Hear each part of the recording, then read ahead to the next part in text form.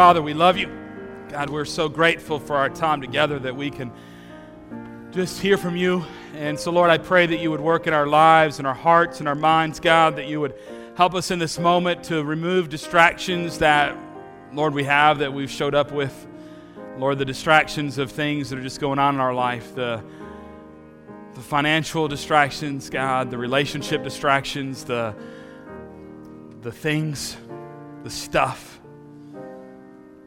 the desires, the wants. God, all the distractions that we face, God, remove them so we can hear a clear and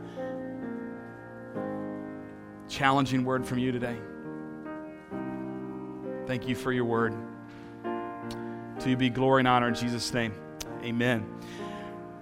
We are so glad that you're here. And I'm going to actually start this morning. I want to ask you a few questions. I call this the interactive time of the worship service because I want you to interact. I don't want you to just sit there. I know some of you enjoy sitting there, but I want you to answer these questions. And you're going to answer simply by raising your hand as I ask the questions. But here's the deal.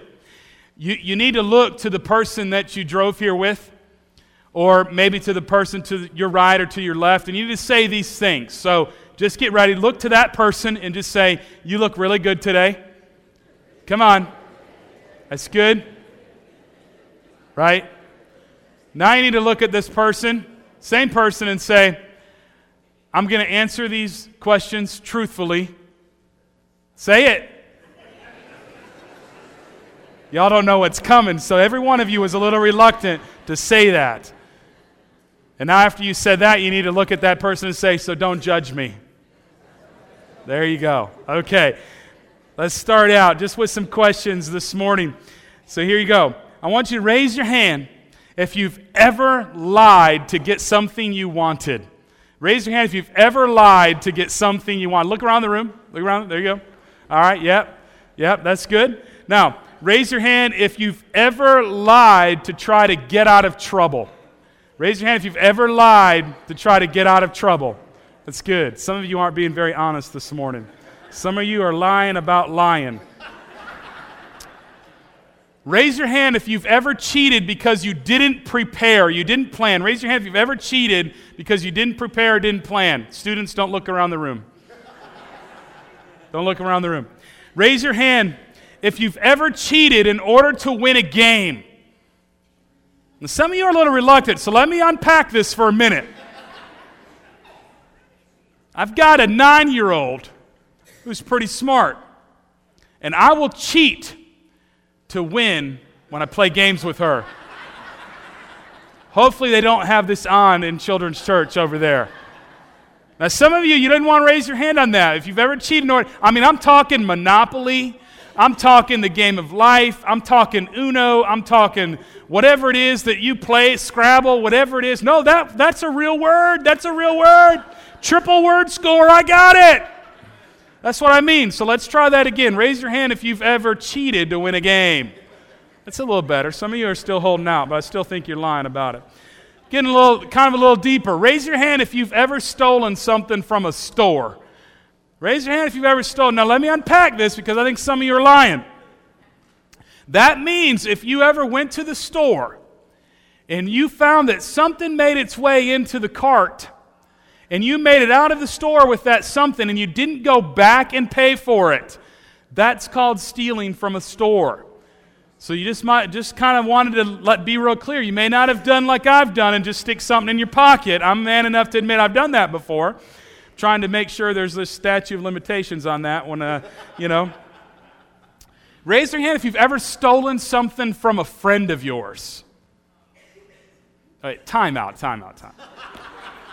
Let's unpack that one. What I mean, if you've ever borrowed a book you haven't returned, if you've ever borrowed a tool that you never returned, if you ever just went into somebody's house, maybe just stuck something in your purse, I don't know. But I guarantee more than 10 of you have stolen something from a friend of yours. Because I bet there's 10, I go back to this all the time, there's 10 of you that have books of mine. And I don't have them back yet. Raise your hand if you've ever judged someone based upon the clothes that they're wearing. Yeah. Kind of gets a little more personal. We think it's okay to lie and cheat in games, but judging someone because of the clothes they're wearing, or in some cases not wearing. Raise your hand if you've ever thought that you could do something better than the person that was doing it. You guys are a bunch of sinners. You guys all claim to be Christ followers too. That's shocking that you would live life this way. What you realize is all of us have stuff going on. Now, some of the things you maybe raised your hand about you didn't do like yesterday. But some of you, maybe you did. You may not have lied, you may not have cheated, but maybe yesterday you judged someone based upon the clothes they were. Maybe yesterday you thought when somebody else was doing something, you're like, I can do that better.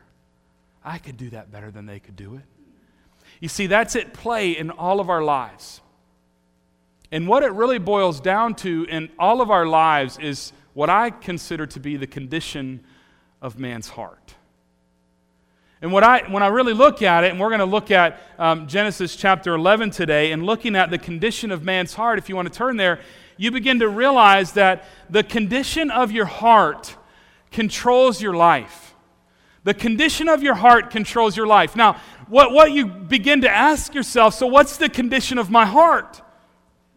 And what you really, if you would begin to take inventory, maybe of some of the questions that I asked you, maybe inventory of how you treat other people, maybe inventory of how you talk to those that are in leadership over you, maybe those in authority over you, your bosses or those types of people, maybe how you complain about things when you get home. Those things reveal the condition of your heart. And the condition of your heart will control your life. In Genesis chapter 11, what you're going to see is that there was a condition of the heart of the people on the plain of Shinar. It's Babel. Okay, I know you've probably already jumped there. But there's this people on the plain of Shinar, and there's something in their heart that's controlling what they're doing.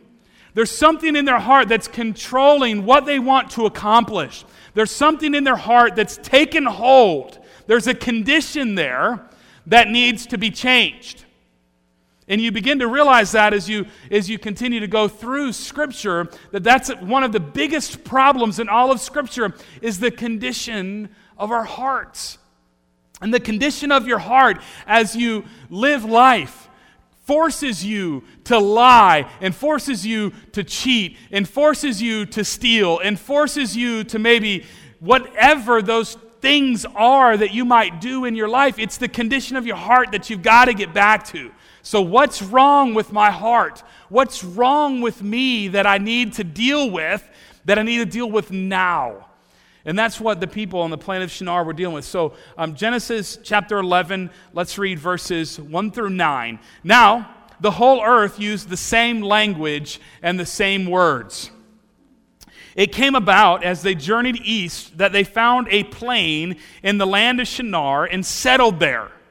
So they're journeying east. They find this nice area and they think, this is a really good spot. Let's go ahead and settle here. Let's establish ourselves here. Let's stop journeying and let's be here. The joke years ago, I remember driving to Atlanta. I was probably a teenager, and we were going to see the big Easter production at First Baptist Atlanta. This is years ago. And I just remember hearing some people talking, some of the adults that we were riding with were talking about how funny it was that with Atlanta, you got to this place where they found this really nice spot and they built this really big city right there in Atlanta. And that's kind of what you're talking about with the plain of Shinar. They got to this place that looked really good, so let's just stop here and let's build this city. Let's settle here. Then they said to one another, verse 3, "Come, let us make bricks and burned them thoroughly, and they used brick for stone, and they used tar for mortar. They said, 'Come, let us build for ourselves a city and a tower whose top will reach into heaven, and let us make for ourselves a name.'" You might want to underline that part. Otherwise, we will be scattered abroad over the face of the whole earth. The Lord came down to see the city and the tower which the sons of men had built. And the Lord said, Behold, they are one people, and they all have the same language. And this is what they began to do. And now nothing they purpose to do will be impossible for them. Come, let us go down, verse 7, and there confuse their language, so that they will not understand one another's speech. So the Lord scattered them abroad from there over the face of the whole earth, and they stopped building the city. Therefore its name was called Babel, because there the Lord confused the language of the whole earth. And from there the Lord scattered them abroad over the face of the whole earth. And what you see in this passage is you see the condition of their heart is controlling what they're doing. It's controlling their life. Now, what you also have to realize is that the condition of their heart, their heart was full of pride. Their heart was full of pride. And it's on that I want to talk this morning just about our lives, continuing going through this passage and talking about how pride affects us, how pride impacts us in our life, and how we need to deal with it as we go through our life. Because pride is a terrible thing. Pride is a terrible thing. It will eat at us, and it will destroy us, and it will destroy relationships, and it will destroy even people that we don't know. It will destroy organizations. It will destroy churches. Pride is a great tool in the hands of the enemy, and it can cause great destruction to people around us. Now, the reality of it is, a lot of times in our life, is we don't realize when pride is there. We don't realize it. So let's talk about a couple of things about pride in particular that you can see actually in the context of this passage. And the first one is this: pride becomes a slippery slope. Pride becomes a slippery slope. If you looked at Genesis chapter 11, you look at what the way that they start out doesn't seem like it's that big of a deal. The way that they start out in their life, and the way that they start out, they get to the plain, doesn't think like that's a big deal to settle there. You're reading it and you're like, what's the big deal? And it's not until the part where they say they want to build a tower which reaches into the heavens that we start to think, now this is a really big deal. The problem is it's only 9 verses of the Bible. And so because it's only 9 verses, a lot of times we have a tendency just to skip over it and just don't pick out the details. But when you realize that pride in this story and in your life, it can become a slippery slope. Sometimes it happens quickly. Sometimes it takes a really long time to unfold. But when you start moving, it's just like that's one thing after another. You ever lined up dominoes? Right? You ever line them up? Some of you do this at home just for fun. You just stack them up, and then you want to hit the one, and you're making a pattern and stuff. That's kind of the way that pride takes a hold in our life. It starts, and then it just sort of weaves its way through a lot of other areas of our life if left unchecked. And it's something that we need to deal with. And because it's a slippery slope, there's a couple other things that you've got to realize with that. One is that because it's a slippery slope, what's wrong in your life, it may not be evident at the very beginning. It may not be evident. As you're dealing with pride, or maybe you're living in pride, or maybe that's how you're doing things, the reality of it is it may not even be something that's evident at the very beginning. Going back to the story, you realize, I'm going to settle here, let's start making bricks. Who knows how long that passes? You know what I'm saying? They start making bricks, and maybe they realize that they're really good at it. And they think, wow, we're really good at this. Let's do something else. Let's build a city. Wow, that'd be really cool. Let's do it. And then they're going to, let's build a tower into the heavens. Okay. And it's like there's these little steps, this slippery slope took place, but the way it was at the beginning, it may not have been evident that there was an issue with pride. And for a lot of us in our lives, we live in relationship with other people that we don't realize that we have a pride issue, because it hasn't been evident with us from the beginning. But maybe as one success led to another success that led to another success, and you start thinking, wow, maybe I really am something. As maybe you've built a business, maybe from the ground up, and you've established that business. It wasn't evident from the very beginning, but as that business made a little more money and a little more money, and maybe came to have influence in the community, then it gained a little more and a little more and a little more. It wasn't evident at the beginning, but there's a pride issue that can creep into that. And you've got to guard against it. Again, in that story of the plain of Shinar, the Tower of Babel, it's this little bit. It's this little bit. It's this a little bit. And then it gives way to a little bit more and a little bit more and a little bit more. With the end result in our life of we don't need God. The end result is we don't need God. Because, well, I've established a successful marriage. I've got good kids. I don't, by the way, but, I've got a successful business. I'm just kidding about my kids. Smile. I've built a successful business. And all of a sudden, it's like, we may not say it out loud. I don't need God. We may not even say it. We just start living life that way. Because pride wasn't evident at the beginning, and it's just crept its way into your life. The second thing is pride becomes a slippery slope, is that pride might be a complete blind spot to you. Mirrors on your car, the left or the right one says objects in the mirror are closer than they appear. You got this one. And sometimes you're driving and things are in your blind spot. Have you ever heard that reference? And so maybe you're driving and you try to check a little bit, but there's things, and pride is one of those things that can be completely in your blind spot. You may not even know that it's something that's very evident in your life. But there are others who know. And there are others who know that you battle with it. There are others who maybe are a little more standoffish around you because of the struggle that you have with pride. With the people on the plain of Shinar in Genesis 11, when you look at it, come, let us build for ourselves a city and a tower whose top will reach into the heavens, and let us make for ourselves a name. I mean, everybody's gathering around. All the people are rallying around at this point to try to accomplish what's being presented. And they're all like, yes, let's do it. It's a complete blind spot to them. They don't even see the things that they're doing are wrong. They don't even see the pride that's there. And in your life and in my life, we all have that kind of blind spot at different times. It's one of the big reasons in my life that I believe in small groups. I believe in relational discipleship. It's one of the visions, a part of the vision piece that we're casting here in the church. I believe in those things because it's people like that you're in close communion with, that you've empowered to speak truth into your life.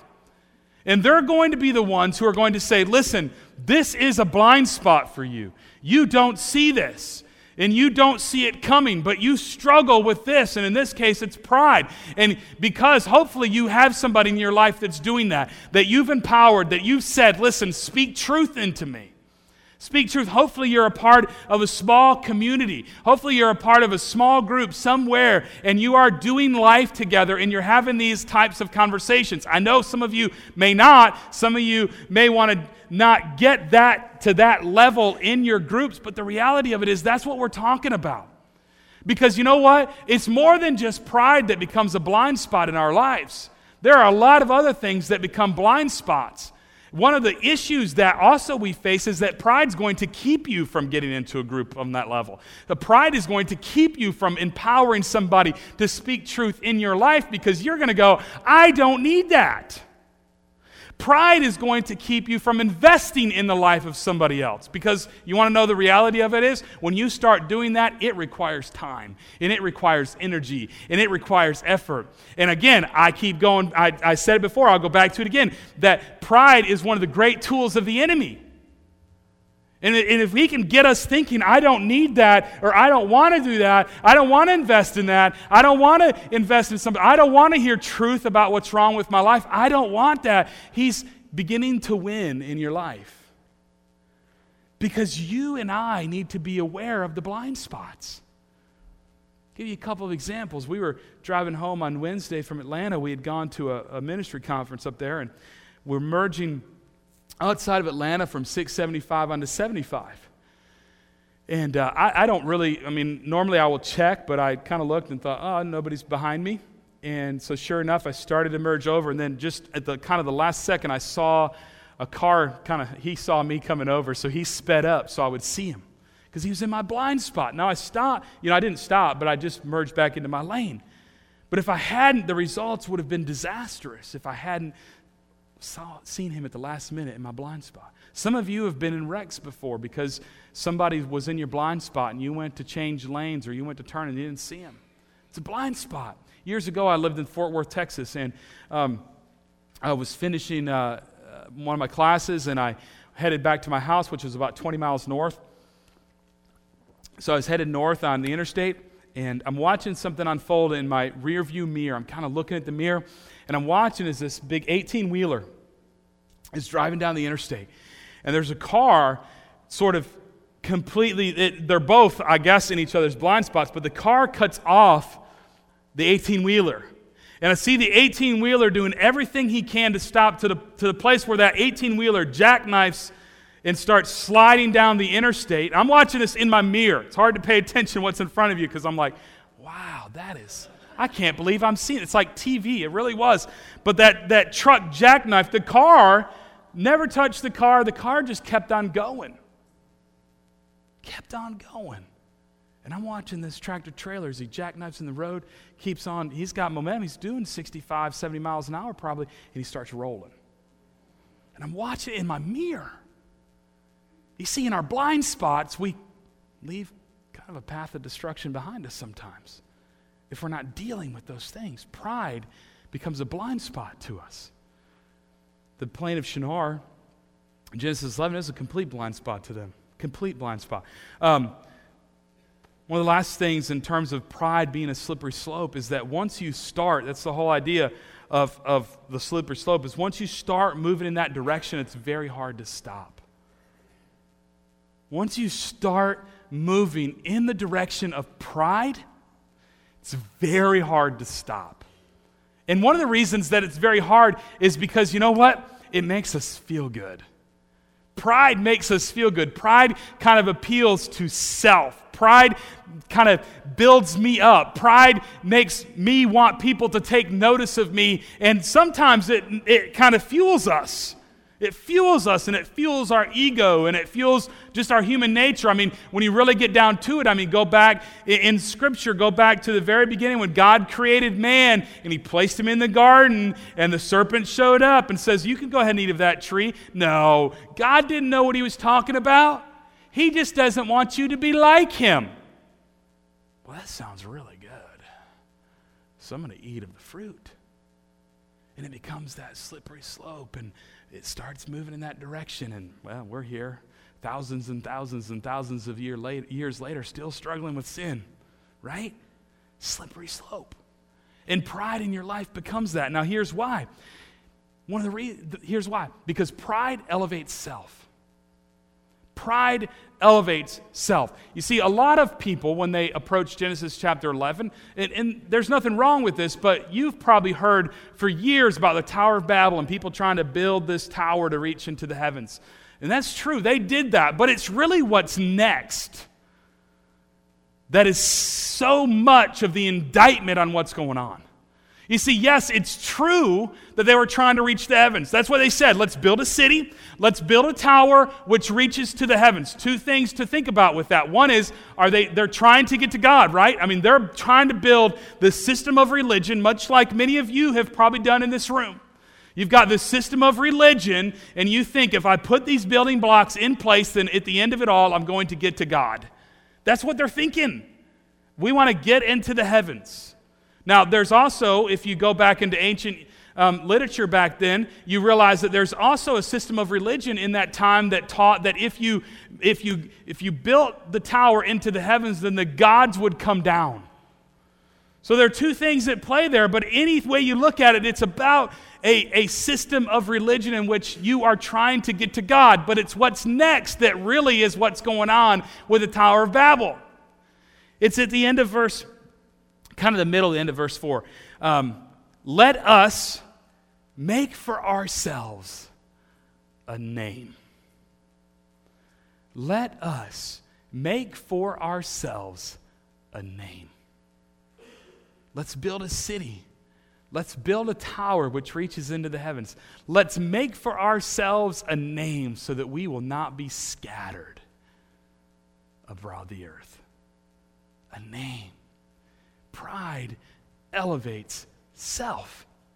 That's where they're at in this. Let's make for ourselves a name. We want people to notice us. We want people to see us. We want people to talk about how great we are and the acclaim that we might receive. We want to be noticed. And for a lot of us in our life, that's what it's about, because three areas in this. Pride elevates self, and so we talk about self-preservation. Talk about self-preservation.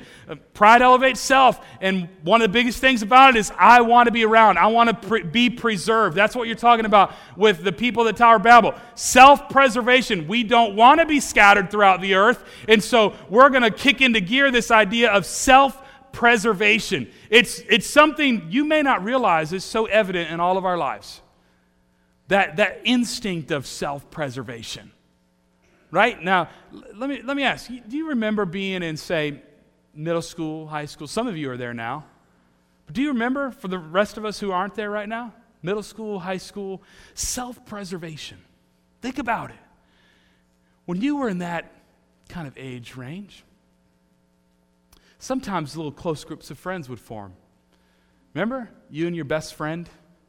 And then maybe there were one or two or three or four other people. They weren't as close as your best friend. But if it ever came about that you thought that you were going to be replaced as your best friend's best friend, you get that? Tracking with that? If you thought you were ever going to be replaced as your best friend's best friend, what are you going to do? Well, self-preservation is going to kick in. I'm going to do whatever I got to do because I want to stay my best friend's my best friend. So I might start a rumor. I might say something bad. I might start making fun of other people. Self-preservation. Why? Because pride elevates self. Pride elevates self. It's about me. We do this all the time today, by the way. If you, in any of your circle of friends, spend a lot of time gossiping, we don't talk about that. What are you doing? Well, you're elevating self.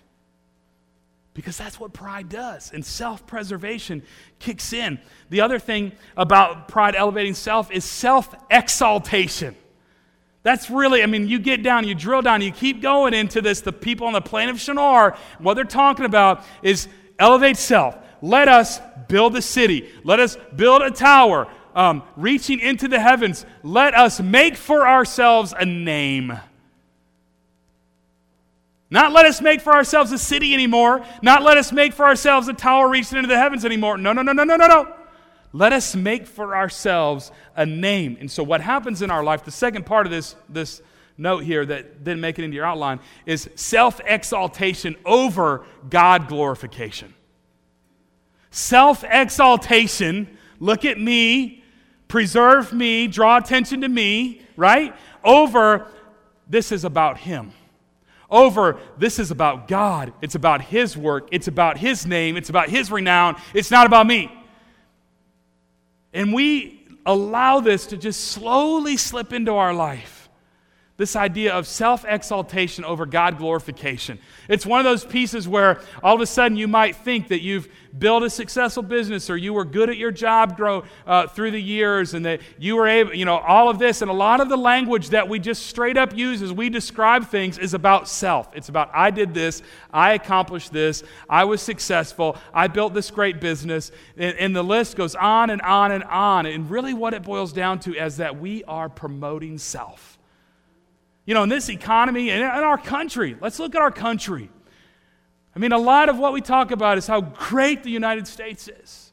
We talk about we're self-made people. We're living the American dream. All of those things are all about self. It's all about me, and it's all about what I can accomplish. It's all about, we talk about even America being the land of opportunity. What is that about? It's about self. And it's about self-exaltation. The economy crashes, and some people, they've figured out a way for their company to survive in this difficult economy that we find ourselves in, supposedly. And in the midst of that, they think, well, I made these changes, and I restructured this, and I redid this, and I redid this, and what is that? It's about self. It's about self. You know what the really beautiful story is in the midst of the bad economy for me? Are the people that wound up losing everything, and they're sitting there going, God brought me through every step of the way. But see, when we weather the storm ourselves and we think we're smart enough that we figured it out, self-exaltation kicks in. Hey, let's go make for ourselves a name.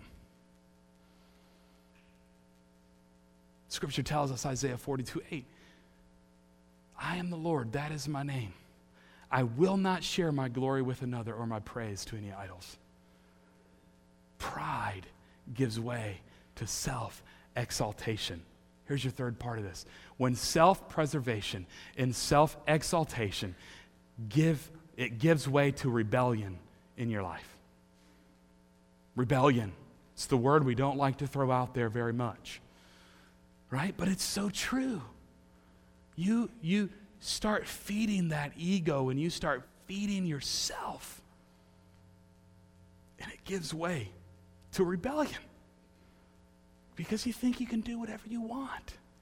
You think you can live however you want to live. You think you can say whatever you want to say, and there's not going to be any consequences in your life. And I just want to caution you as we continue moving through this Genesis 11 piece is that there are going to be consequences. It may not be today, and it may not be tomorrow. Because just as pride took some time to get a foothold in your life potentially, the consequences unfolding in your life might take some time. But it leads to rebellion. It leads to rebellion. And it's that subtle shift in your thinking where it goes from this is about God to all of a sudden it being about you. And that's dangerous. That is very dangerous. And then you start slowly living life a little more for yourself and a little more for yourself. And here's the next point. When you start doing that, you realize that pride precedes the fall. Right? I mean, that's sort of that cliche statement that you have, pride goeth before the fall. It's true, but maybe you've heard it so often that you've forgotten about it. Because in Genesis chapter 11, what you see is this. Come, let us build for ourselves, back at verse 4, a city and a tower whose top will reach into heaven. And let us make for ourselves a name, otherwise we will be scattered abroad over the face of the whole earth. And I love this, verse 5.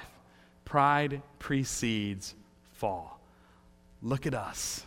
Look at what we've accomplished. Look at the great city. Look at the great tower. Look at the name that we have made for ourselves. We're going to be famous. God's going to notice us, and He's going to say, good job. I'm so proud of you.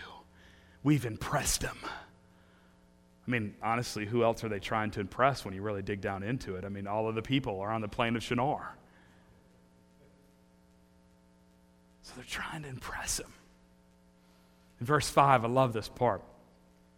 The Lord came down to see the city and the tower which the sons of men had built. Now, think about that for a minute. I love this because, one, it challenges what you think about God, right? Because, see, if you've been in church your whole life, which probably many of us have, you've been in church your whole life and you've been taught God, you've even know the fancy words. I know that God is omnipotent, and I know He is omnipresent. And you know these things, and He is omniscient.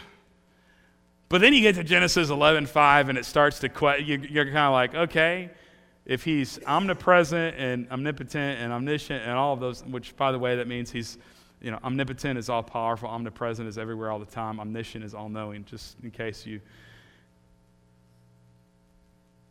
But he says in verse 5, come, let us go down. Let us, he says. The Lord came down to see the city, the tower which the sons of man had built. He came down, which means you're like, wait a minute, I thought God was omnipresent. I thought he was all-knowing. I thought he was everywhere all the time. So I think a little bit it challenged us. This is what I want you to see out of it, though. Not to be challenged by it, but I want you to realize how insignificant your accomplishments outside of God really are. You see what the language in there is? They're in verse 4 going, hey, look at us. Woo, pay attention. Pay attention. Built this city and we've got this tower and it's reaching into the heavens. We're going to make a great name for ourselves. God, stand up and take notice, would you? And it says that God had to come down. Let's go see this city. Because I am big God. Let's go see this. It's in that language, you realize how insignificant what they had done was in the eyes of God. It wasn't a big deal. It's not like God was impressed with them. And sometimes I think in our lives, friends, we think we're so much more significant than we really are. Part of it's because we hear that all the time in our culture.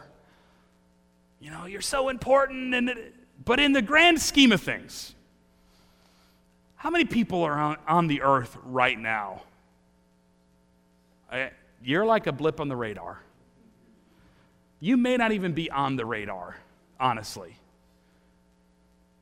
But then you track all of human history, and it's like, where do we fit? And I think what you see in Genesis 11 is that when you're trying to build something for yourself, do you not understand that there's always somebody else that can build it better and do it better than you can? And when you're trying to make a name for yourself and draw attention to yourself and exalt yourself and try to preserve yourself, that it's not lasting, it's only the things that we do for God that are truly significant. It's only the things that we do in His name and for His glory and His name and His renown and His fame. Those are the things that are significant. You might build the greatest business in all of the world you might be Steve Jobs and Apple and have created that. But guess what? He died. He did. Now Apple might live on, but it's a blip on the radar. And we've got to get to the place when we're dealing with pride in self, God's going to show up one day. And Scripture actually tells us that we're all going to be judged for our works, what we've accomplished, what we've done. And it's only the things that we've done in His name that are significant. That's it. But pride precedes the fall. The Lord came down to see the city and the tower which the sons of men had built. Verse 5, the Lord said, behold, they are one people, and they all have the same language. And this is what they began to do, and now nothing which they purpose to do will be impossible for them. Come, let us go down and there confuse their language, so that they will not understand one another's speech. You see, one of the things that they were afraid of from the very beginning is that they would have to do what God actually told them to do. You see, in their rebellion, they had not been fruitful and multiplied and filled the earth. No, what they did is they gathered at the plain of Shinar. And God says, no, that's not what I told you to do. I told you to go out. It's much like actually the example you see in Acts. A little side note, Acts chapter 1, verse 8, it says, you will be my witnesses in all of Jerusalem, Judea, and Samaria to the uttermost parts of the world. Well, guess what? The disciples closest to Jesus, guess what they did?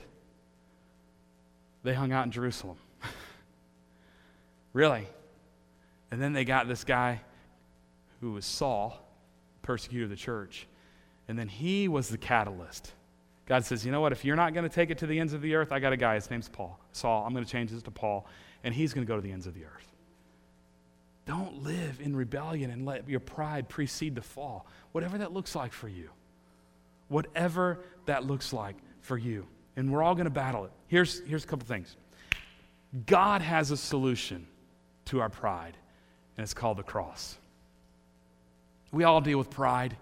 You and I, we struggle with it. We battle with it. You battle it in your marriage. You battle it in your relationships. You battle it in the church. You battle it everywhere we go. We battle and we struggle against pride. For some of you, pride has torn apart your marriage. For some of you, pride has forced your kids to rebel against you. For some of you, pride has forced you to actually have a complete financial collapse. For some of you, the list goes on and on and on as to what happens with pride in our life. It's huge, and the destruction can be disastrous. But God has a solution in our life for pride, and it's called the cross. And here's why. Two things. One is because the cross gives us a new heart. The cross gives us a new heart. When the condition of your heart controls your life, the problem that we face is that we need a new heart. We need something different in us, because left to ourselves and outside of the work of Jesus Christ in your life, you and I are sinful, selfish, self-centered, and self-righteous people. We will live life for self. We will live life to exalt self. We will live life to preserve self. That will be what we do. And in your relationships with other people, that's how you will build your relationships, is to draw your attention to yourself. So you will build relationships to make you feel good about yourself and to make you feel better about yourselves. And pride will keep you from taking your relationships to the next level where you are truly challenging one another to be better followers of Jesus Christ. That's what pride does. So we've got a serious problem because our heart's messed up. And the cross gives us a new heart. The Apostle Paul, writing in the New Testament, remember the Apostle Paul, right? I mean, you remember this guy. He was the persecutor of the church. He was the Pharisee of Pharisees, a Jew of all Jews. He followed the law. As to the law, he was a zealot for the law. He was a keeper of the law. He followed the letter of the law. He was a model religious person, right? The Apostle Paul, the model religious person. But he gets to this place where he says in 2 Corinthians chapter 5, he says, as any man is in Christ, if you're in Jesus, you're a new creature. The old things have passed away. Behold, all things are new. Behold, you're new. You're not who you were. You're still going to struggle with who you were. You're still going to struggle, but you're not that person anymore. That person sometimes boils to the surface, but you're not him. Paul, I guarantee he had to guard against becoming and going back to the law and trying to constantly be a keeper of the law like that. He had to go back to it. The cross gives you a new heart. It gives you a heart that you would seek after and know God. The cross gives you a new heart in which you actually understand the battle that you face with the old self. The cross gives you a new heart where you understand the battle that you have with pride. And you begin to wrestle through this. It's one of the great ways that I believe, and I know at times I'm a Christian. I know we shouldn't ever doubt that, right? We're like, you should never doubt that. I believe Jesus died on the cross for me. And one of the reasons I know I'm saved is because I struggle with sin. And sin bothers me. In my life, not my life. It bothers me.